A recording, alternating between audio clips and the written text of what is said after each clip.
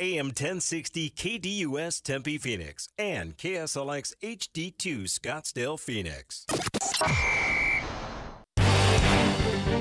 It's time to hit the field with Extra Point, featuring Kayla Mortellaro and Bob Kemp on KDUS AM 1060. Tweet the show at KDUS AM 1060 or give us a call at 602-260-1060. The snap is back. The hold is down. You can't miss with this combination. And the extra point is good.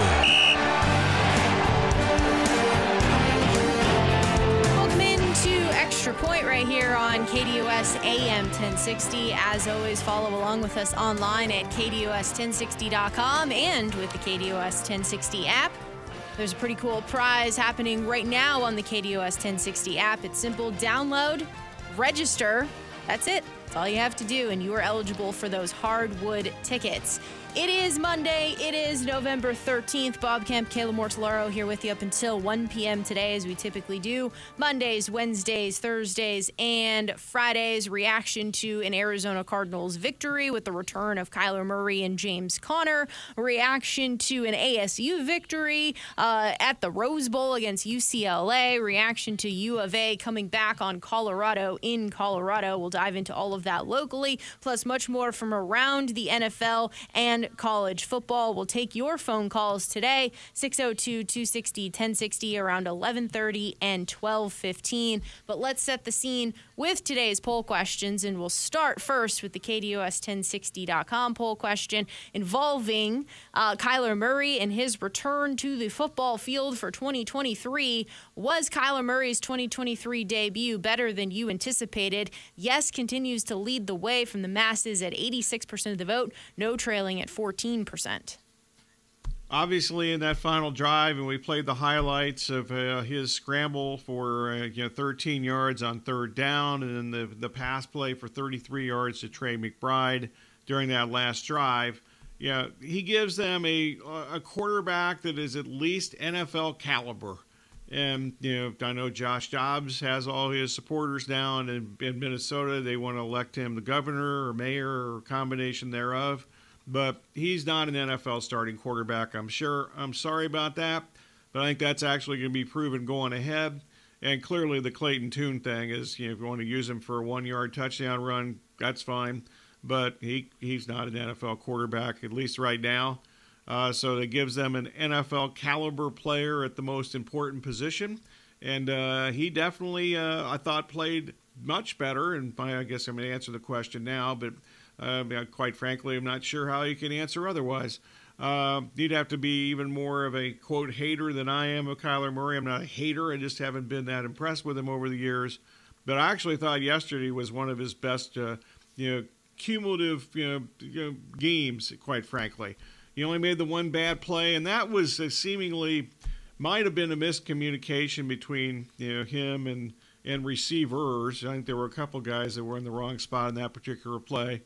So I'll stick up for Kyler there, but I think he did a really good job, and the fact that they actually had designed runs for him, not just the scramble that I talked about, I think that shows completely their confidence that he has recovered from the knee injury. We'll get into much more surrounding this game and the victory for the Cardinals' 25-23 win over the Falcons momentarily. But first, let's get into the Twitter poll question at KDUS AM 1060. Are you satisfied with the level of play 10 weeks into the NFL season? The masses are on the no side of things at 55.6% of the vote. Yes, trailing at 44.4%. Yeah, actually, maybe not the best timing for this question after yesterday with so many final quarter games, games decided in the final quarter.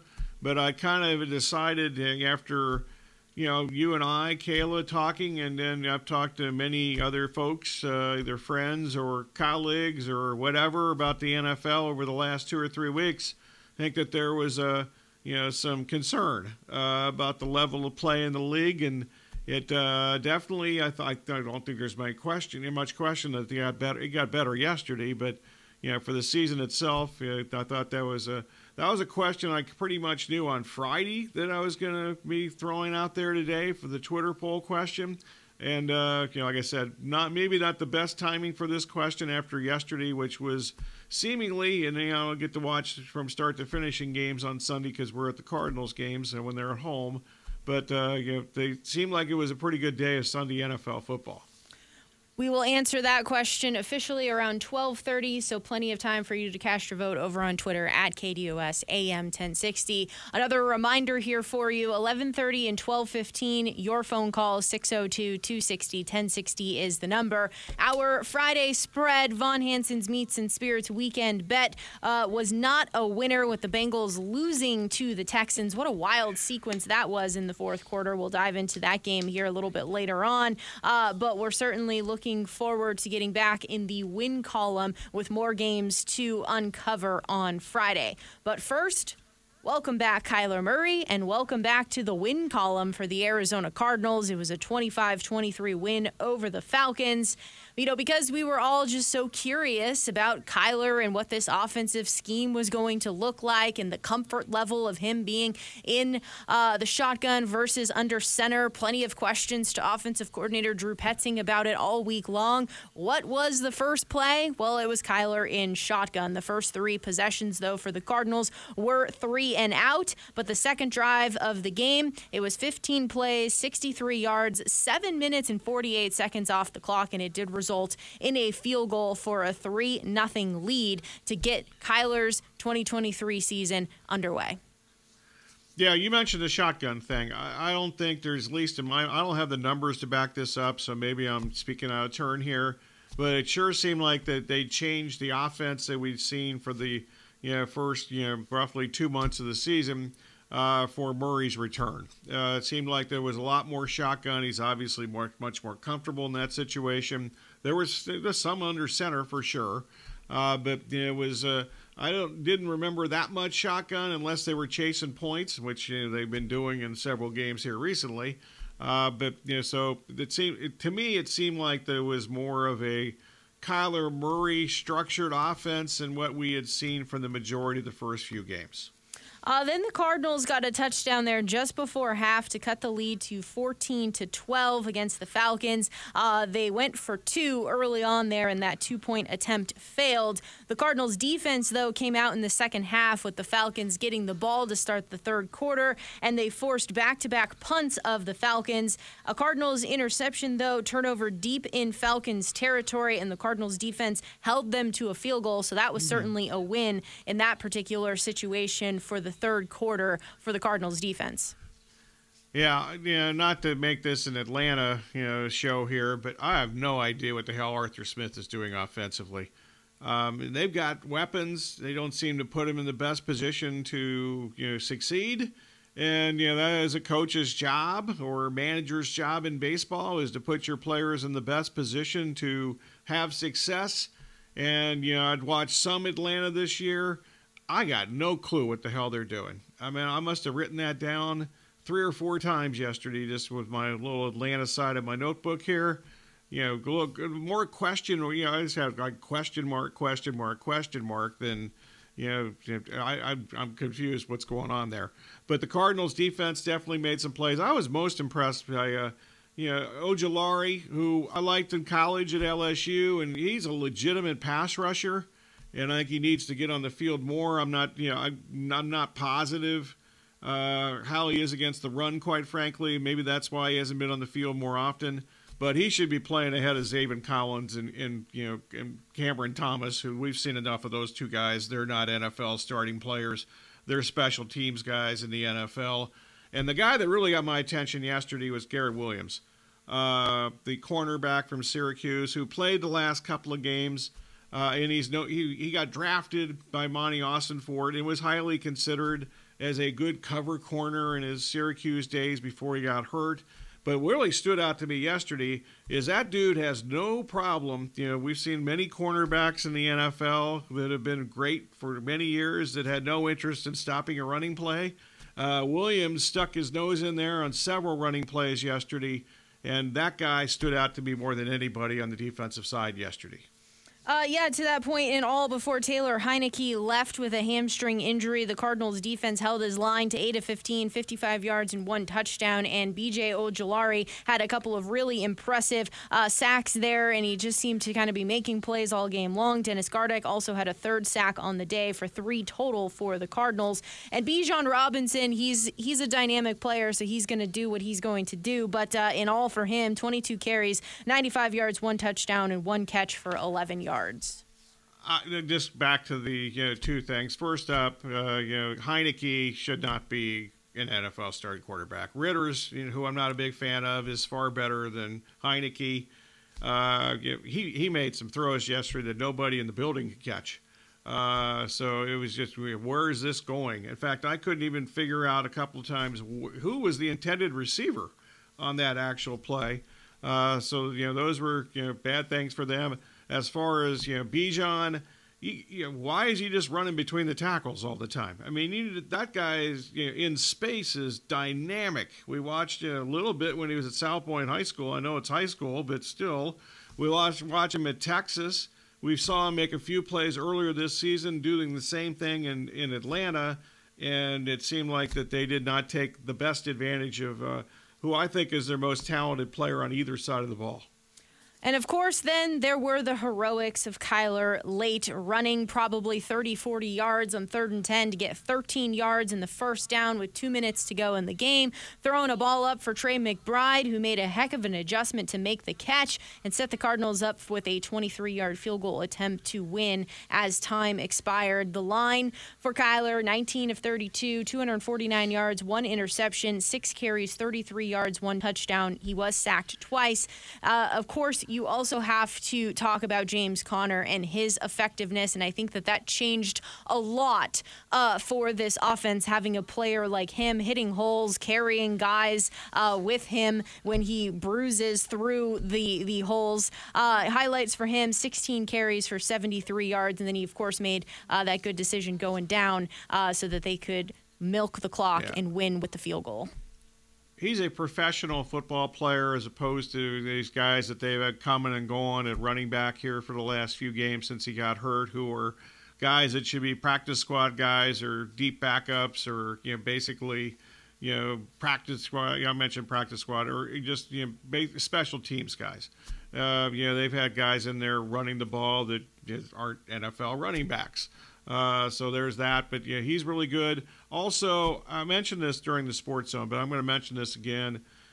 Their special teams were a huge difference in this game. That's something we talked about with D. Orlando Ledbetter, who I got to talk to for a few minutes yesterday. D was here, and from the Atlanta Journal-Constitution. And there's not just Prater, who obviously was great with 51 and 46 and 56-yard field goals before the 23-yard game winner there. Yeah. But Gillikin was really good, and he's not been great in every game so far this year, but he had 52-yard average on 3 punts, and he had the 1 punt that definitely flipped field position when it was very important at that time. Greg Dortch had the return that helped set up a touchdown. So there's the Cardinals' special teams yesterday, really for the first time this season, other than Prater, I think helped them win a game. Absolutely. That 51-yard return by Greg Dortch obviously was really important there for the Cardinals and in that moment. And then a bit of history for Trey McBride. He became the first Cardinals tight end to catch over 100 yards worth of passes since 1989. It was 8 catches, 131 yards on 9 targets. And then Trey McBride told us how old we all are when he wasn't even born for at least 10 years. So there's that at least. You're talking about making people making you feel old. Give me a break. Yeah, well, I wasn't even born in 1989 either, but when he said 10 years, I was like, oh boy, yikes, okay. Okay, well, you're not old. I'm ancient, so there you go. That's I was actually just leaving Prescott for to go live in Las Vegas, and before the Cardinals' first season, and Awalt was their tight end that the last tight end that had over 100 yards receiving. That was in 1989. Jonathan Gannon, he met the media post-game. He talked about tempering expectations for Kyler all week long. He was asked, now after you saw the game, what do you think? And Jonathan Gannon joked, maybe that's why he laughed at me. Honestly, I didn't have any expectation. Like I told you guys all week, I was just happy the guy was back because I know what he went through to get back to this point less than a year after a major injury and to play at the level he played today. And he just broke down the team and says, I have to be better. There's a lot of meat on the bone from the offensive side, and that's what he'll continue to do, strive to get better and improve every day. I think the best thing that I heard from Gannon is he called the performance dynamic by Kyler, and I think that's accurate. On the 13-yard scramble in the 2-minute drill there, Gannon's perspective of it was, it was wild. I thought it was longer, but I think he gave so much ground, it felt like he ran for 30. That was obviously a huge play, and they did it to us. Guys who can make plays with their legs, it's tough. It's tough, man, to have a guy like that back there be able to do that, extend plays. It's invaluable. Yeah, I thought he was in trouble. I thought he wasn't going to make it out of that. I mean, they seemed to have him cornered, and once he got past the first wave of like 3 guys, it was, I wouldn't say it was clear sailing, but that was Murray at his best, which in his best was, the start of the 2021 season when the Cardinals got off to that undefeated start through 7 or 8 games. Actually, Kyler Murray kind of thought that they had that play secured up, too. He was asked post-game about the 3rd and 10 scramble, and he said, had to make my mind up. It may sound cliche or not possible, but for me, at the end of the day, if it comes down to me and my hands, I got to make something happen. I didn't see anything downfield. Honestly, I thought they had it pretty good contained, but God blessed me with the ability to do things like that, and that's kind of what happened. It's hard to argue that.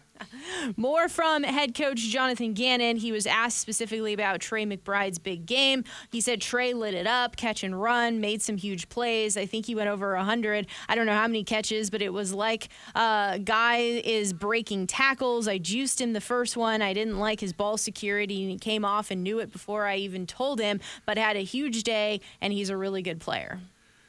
I think this is really significant for a lot of reasons. One, Steve Keim maybe made a good pick before he got out of here, one of his final picks. And, the second-round selection of McBride is now looking pretty smart. We've talked about him with John McKechnie, our RotoWire fantasy football guy, on Tuesdays and Wednesdays the last couple of weeks. And, McBride yesterday, 8 catches on 9 targets. Then, it's not like Kyler is, he had some success with Zach Ertz a couple of years ago and a little bit last year. But it's not like he's been great throwing to tight ends over the years. And part of the reason is because he's not a tall guy. And, most of the tight end yards are between the numbers and so forth. So I think that's what stood out to me about his immediate connection with McBride yesterday, even though I know that there was some kind of communication or miscommunication with him and McBride, and there was another receiver. I have no idea why the other receiver was even sort of in the area there. But whatever, that's going to just get better as they practice more and there's more games. Yeah, there's much more takeaways from head coach Jonathan Gannon. We'll also get some takeaways from Murray and McBride, who met the media. So we'll do that on the other side of the break as we're continuing the conversation involving the Arizona Cardinals picking up a win in Kyler Murray's 2023 debut. It was 25-23 over the Atlanta Falcons. As a reminder, your phone calls around 11:30 and 12:15 today, 602-260-1060. But more Cardinals discussion is coming up next on this Monday, November 13th edition of The Extra Point right here on KDUS AM 1060.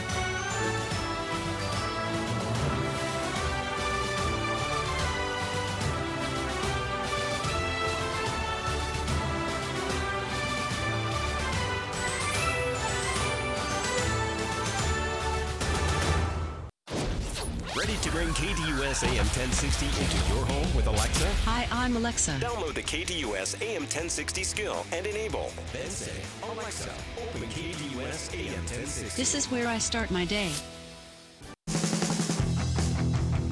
11:26 right here on KDUS AM 1060 on this Monday, November 13th. Bob Kemp, Kayla Mortellaro here with you up until 1 p.m. as we typically do Mondays, Wednesdays, Thursdays, and Fridays. We'll get into more about the Arizona Cardinals' victory, comments, takeaways from head coach Jonathan Gannon, Kyler Murray, as well as Trey McBride. But first, we have breaking news, and I think that this warrants the little chime here.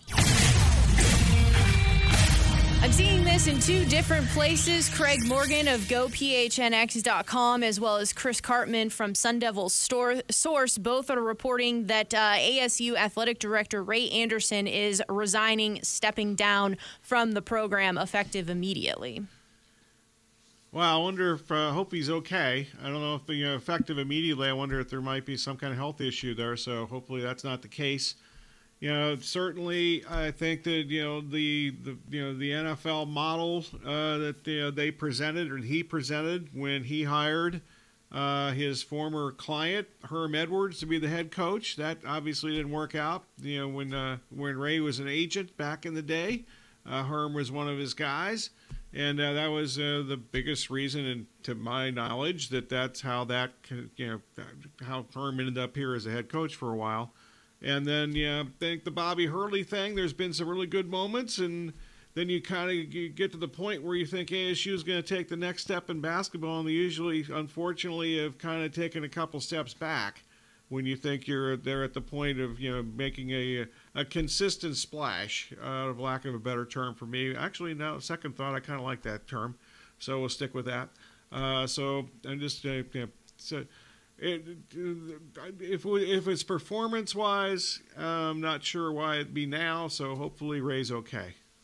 One more thing from Craig Morgan here, per source, is what he says. I think he was deeply hurt by how things transpired the last couple of years with the lack of success. In the end, he's Sun Devil Athletics' biggest fan, and when things didn't work out the way he hoped and prayed, I think he took it to heart. And what instantly comes to mind, obviously what you pointed out there with the deep belief that they had in the pro model and how that really blew up I think it just blew up. And then in addition to that, never really knowing what could have been for that ASU basketball team from the COVID year in 2020.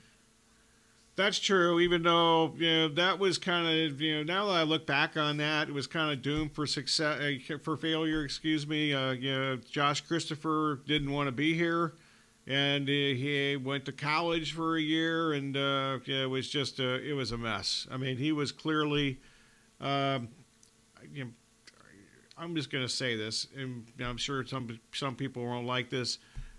He's the most selfish athlete I've ever seen at ASU, and not just in my since 2002 when I was here, but I watched ASU sports when I was growing up in Tucson as a high school kid. I actually wanted to go to ASU because I watched their football team and they were fun. But he was the most selfish guy I've ever seen, and I said that at the time, maybe not to this extent or hardcore, but that he doomed that team. I mean, they no matter what, he was going to drag him down. I will say this part, though. I don't know if it irks you a little bit, but it irks me watching now the Raiders, Antonio Pierce, interim head coach, and just his involvement here with what transpired with ASU and the consequences suffered for the student athletes, the players, the program as a whole. It just is kind of bothersome to watch that. Yeah, I think that's very fair. I think that's accurate and fair. So that's a kind of a double header there for you. One other thing I'll say about Ray Anderson, and maybe Kayla, you can talk to this a little more than I, because I only follow basketball and football, and I don't follow baseball as much as I used to. But I've been told that by people that are follow ASU programs or the athletic department, that that Anderson did a really good job of developing the so-called lower revenue sports. And I know some of those teams have done much better on the field and academically than they had previously. Yeah, I mean, if you just look at basically taking their hockey program from being a club sport to now what it is, I think is a testament to just the commitment to wanting to have that type of program here at ASU.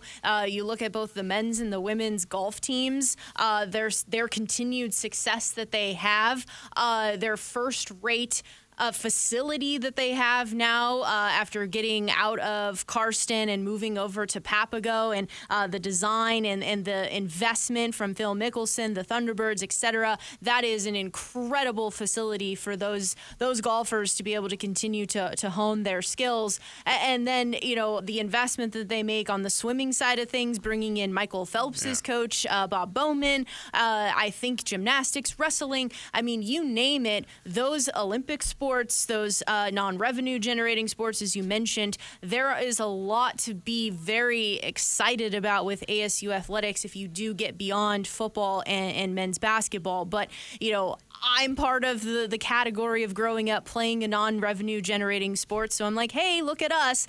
But in the grand scheme of things, those sports, football and men's basketball, they have to be up at the top to continue to clear your checks, to continue to move momentum forward, to continue to, have the success where your overall programs want to go. I'll add one more thing. You talked last week. I don't really have a whole lot of knowledge to back this up, but you had some facts and figures that the University of Athletic department there is having some financial issues, and to my knowledge, ASU has bolstered a lot of things. You just mentioned some of them without the financial woes that other schools, not just the U of A, have had since really the pandemic. You're right on that front. I think the business model and being able to have kind of plots of land around Tempe has been very beneficial for them, and they've made wise choices balancing the budget. Yes, that seems to be the case for sure. I've not heard anything otherwise, so I'm gonna stick with that. The other thing that I'm kind of just interested to think about here is, overall, we kind of always had the thought that the Pac-12 meant a lot to, President Crow, and he didn't want to see the dissolvement of the Pac-12, and it was final efforts because they saw the writing on the wall to end up going to the Big 12. So now that move has been made, and it will be for next year, just to kind of have a clean slate moving into a new conference and to have that new ideas, I guess, moving forward into what is going to be a new start in a new conference. Yeah, I think that's another excellent point by you for sure. It's a whole new horizon here, and I think unfortunately, President Crow was kind of in I don't know, lone shepherd is probably the wrong term, but there weren't too many athletic directors or administrators in this conference that were gung-ho to keep it as is, and obviously that's best described by the fact that after this year, at least as of right now, Wazoo and Oregon State are the last two schools standing. Yes. Well, I promise we'll get into some more Arizona Cardinals on the other side of the break. We'll also take your phone calls as well if you'd like to chime in on the breaking news that we have here, seeing it in two places from Craig Morgan of GoPHNX.com as well as Chris Cartman from Sun Devil Source about Ray Anderson stepping down, resigning as ASU athletic director. We'll also dive into Week 10 of the NFL. Plenty to get to as we're with you up until 1 o'clock today. 602-260-1060 is the number if you'd like to join us on the other side of the break.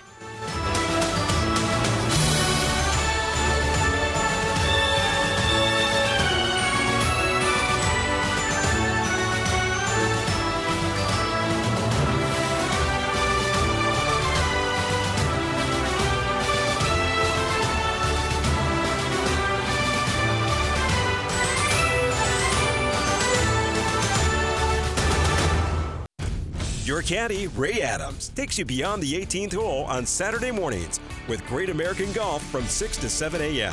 on KDUS AM 1060.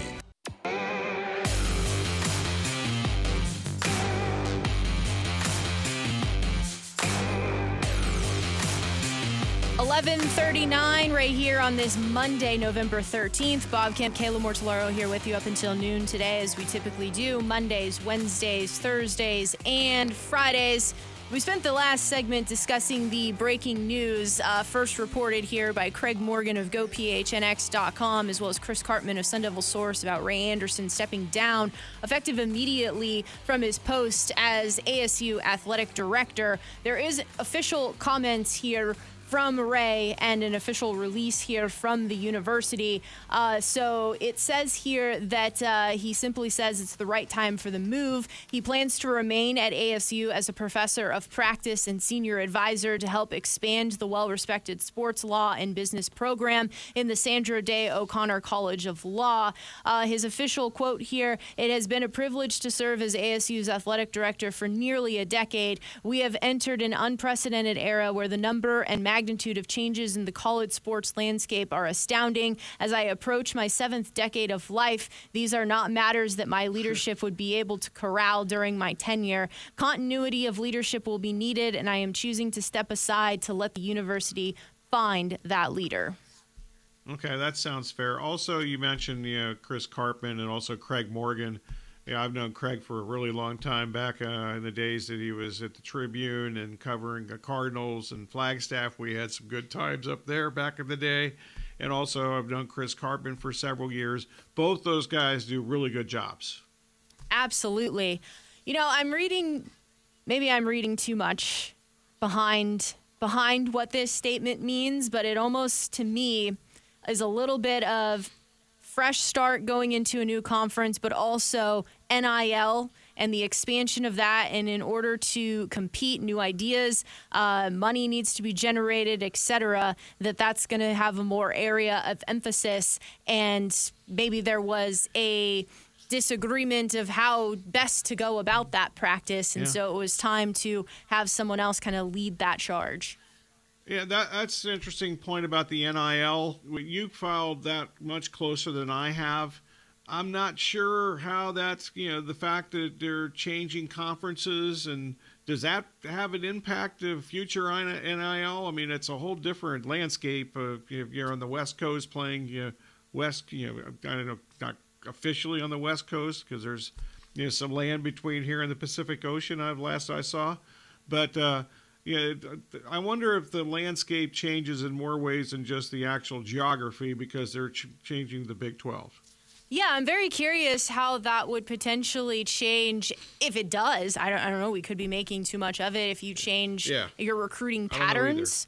The type of player that you're going to be able to go after, based upon if your parents are interested in watching and coming and seeing any of the games in the contest. I don't know if any of that changes, or if you're still going to be able to try to attack, or if this means that you can go after the Texas schools more, because now you're going to be competing against that region more heavily. I don't know if that improves that sort of nature. So I think it's fascinating.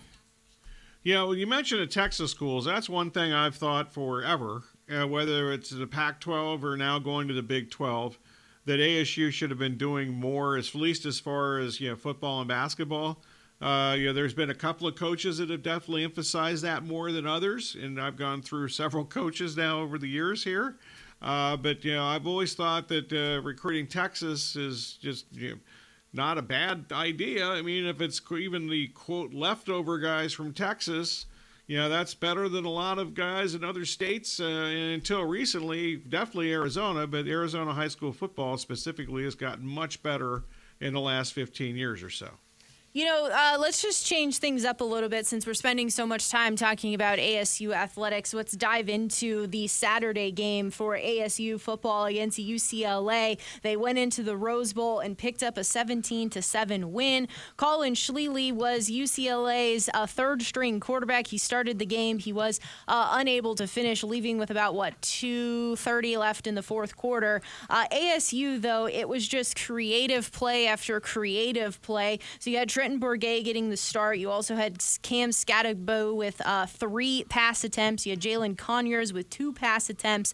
It results in a victory for ASU, and they're sitting at 2-5 now in conference play.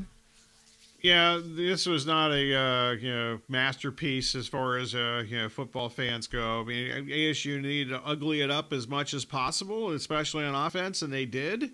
And I think that they ran a lot of funky formations and did all kinds of crazy things. And I think that's the way that they had to succeed against UCLA's defensive front seven, which had seemed to have going into the game a massive physical advantage. I think the confusion factor limited them somewhat in defense, excuse me, which was a really, really good idea. And ASU ended up winning the game. Their defense, got the 2 goal line stands. I thought that gave them reason to believe that they could win the game at that point. And what few UCLA fans were actually there at the game in the Rose Bowl, they were an angry bunch. They want Chip Kelly out.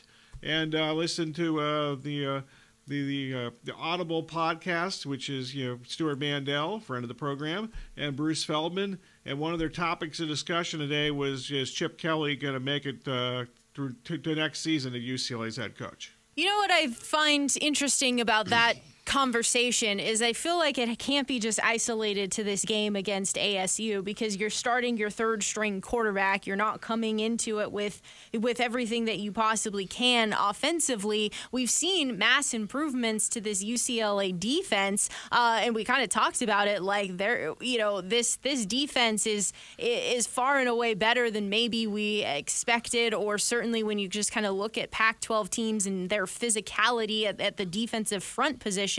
So it's just kind of interesting that the prevailing now narrative is that Chip Kelly should be fired. I can't imagine that it has to be isolated to this game, that maybe they're feeling things have been underachieved. Well, I think you say that their defense is underachieved. A lot, the defensive reputation that they had through September and some of October, they've had a couple of not so good games defensively here lately. They're just when they were winning games earlier in the season, they were basically winning them because the front seven just physically dominated the opponent's offense. Now let's flip this to the U of A. They came from behind to beat Colorado 34-31 in Colorado. U of A needed a 24-yard field goal as time expired to win. U of A held the Buffaloes scoreless in the fourth quarter. There was a field goal attempt by the Buffaloes, but they missed the 44-yard attempt. Noah Fatita, 21 of 35, 214 yards, 2 touchdowns, and as a team, 27 carries, 207 yards on the ground. Yeah, that's why they won the game. Fafita was not good at all in the first half. In fact, they were terrible in the first half on pretty much both sides of the ball, but they only gave up 1 touchdown in the second half. The U of A is winning games because of their special teams. Their kicker is good, but the rest of their special teams not good. I'll get it in a minute. But they're winning games because of their defense, and Hanson's done a tremendous job as a defensive coordinator. And he's actually, according to the Arizona Daily Star article that I referred to last week, he's really largely responsible for a lot of the defensive recruits that have come in. And they've got a really good defensive front seven. I think their secondary is highly suspect. I think we saw some of that on Saturday when Colorado was able to complete some passing plays. But we'll see what's up with that. The U of A, though, they were lucky to escape here. They did some of the dumbest things in football history, which they seemingly do every week, and almost all that is on offense. And then on special teams on Sunday, it is really difficult to be offsides on a kickoff, and it's really difficult to have an illegal formation on defense when the opponent's kicking a field goal. Both of those things happened to the U of A on Saturday. They had their usual delay of game penalties, which I thought, well, maybe that's just a new quarterback and Fafita's not catching on to the system or whatever. But he's been there long enough. This crap just happens every week. It's amazing. It's almost they're winning with defense, and God bless them for that. And they've got some skilled players on offense. I'm going to stick to my thing here. Fish has done a tremendous job recruiting offensive players. Now he's got a defensive coordinator who's apparently recruited the defensive players. And the less that Fish actually has to do during a game itself, the better chance the U of A has to win that game. College football, Jimbo Fisher is out. So too is Zach Arnett, Mississippi State. We'll get into more around college football on the other side of the break. It is the Extra Point right here. Brady Hoke at San Diego State, too. So there's another one this morning. That's correct. Though I guess he officially is retiring at season's end. Yeah, well, he's being retired. And that'll all be part of our college football conversation on the other side of the break. It is the Extra Point.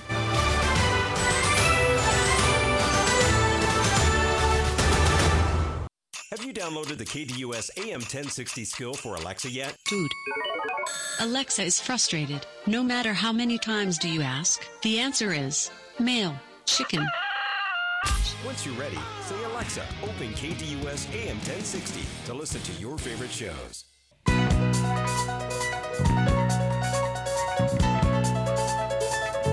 Wrapping up hour number 1 of Extra Point right here on KDUS AM 1060. It's Monday. It's November 13th. As always, follow along with us online at KDUS1060.com and with the KDUS 1060 app. Be sure to download the app. Register, that's the key component, and you are entered to win hardwood tickets. Pretty cool prize happening right now with the KDUS 1060 app. More from around college football. Changes at Texas A&M. Jimbo Fisher has been fired there. There's been a couple of different numbers associated with it, but it's all been an incredibly high amount of money for his buyout. I've seen, $77 million, $76 million, $75 million, supposedly, though, around that range. And then you factor in... How about this? How about at least $75 million? Let's go with that. Exactly. At least $75 million. Yeah. But then it's going to be more, right? Because you have the rest of the staff, and then you have whoever you're going to be bringing in. So this is going to cost A&M upwards of $100 million to correct this situation.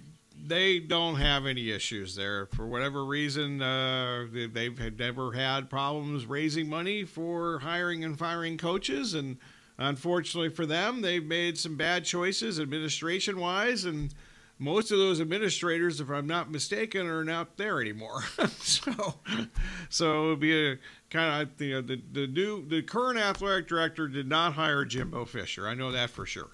So some names that Pete Thamel of ESPN tweeted out shortly after the Jimbo Fisher announcement had been made. Early list of names here include Lane Kiffin, Mike Elko, Mike Norvell, Dan Lanning, Jeff Traylor, Chris Kleeman, Cliff Kingsbury, and Kalen DeBoer. Well, I think the Norvell catches my attention more than anything. Yeah, he obviously was at ASU for a few years, used to come on the Sports Zone occasionally back in the day. He's from Texas. So, I think he's done the best he can do at Florida State. And certainly he'd get paid more. So I don't know if he has an allegiance to the state of Texas, but he's from there. The thing, though, that's interesting about Norvell is because Jimbo Fisher came over from Florida State, so are they willing to go down that road again? Yeah, good point there. Dan Campbell's the name that I first saw mentioned yesterday. As soon as this happened in the morning, it was reported that they're moving on from Jimbo. And I know that, going back to that Feldman and Mandel podcast I listened this morning, they mentioned his name, even though you have Feldman, who's kind of one of the college football guru guys as far as, jobs and and information and so forth. He didn't think it was likely, but they did mention him. That's an interesting choice. I know that he's an A&M alum, and a proud A&M alum. I remember he even talked about that during Hard Knocks a couple years ago. That came up somehow. It's just kind of interesting, right? Because now all of a sudden the Lions are like must-see TV with Dan Campbell at the helm here. So just kind of curious, with the trajectory that they're going, if he would really want to leave and go coach his alma mater in the college ranks, and then just kind of how challenging things are. I know that when we look ahead, it's going to be a 12-team expansion for the playoffs, but when you're looking at some of these names that have been listed as well, a path to get your team and your school through to be one of those 12 teams, is Texas A&M a program that can do that? Well, I think all they care about is they're in the same conference with Texas again starting next year. They beat Texas, and everything else seems to be okay back in the day. I don't know how much that's changed in the last few years, but the fact that they're now in the same conference as UT starting next year, I think is going to play a major role as to what happens in the future at Texas A&M. Mississippi State has also parted ways with Zach Arnett. Zach Arnett made his name as the defensive coordinator. He was given the job after the we didn't really know, unexpected death of Mike Leach, and Mississippi State just hasn't performed up to expectations this year. A guy that was completely in over his head, and I mentioned as soon as he got the job last year, what are they thinking? And basically they're really bad. I mean, they're almost unwatchable some weeks. In fact, a lot of weeks. We'll get into more around college football. Michigan didn't throw a pass in the second half, and they went 7 minutes to go in the second quarter is the last time they threw a pass. And they go on to beat Penn State. The numbers aren't very good for James Franklin as the head coach of Penn State when going up against Ohio State, Michigan, as well as AP top 20 or top 10 programs. It's not great. Fire your offensive coordinator, which is what they did on Sunday. And Franklin has press conference this morning, by the way, instead of Tuesday. So I'm not sure. I assume that's because they fired the offensive coordinator yesterday. So we'll get into that. We'll get into Week 10 Sunday slate of action around the NFL and your phone calls today around 12:15, 602, 260, 1060. We have a lot to get into in hour number 2 of Extra Point. Looking forward to it on the other side of the break.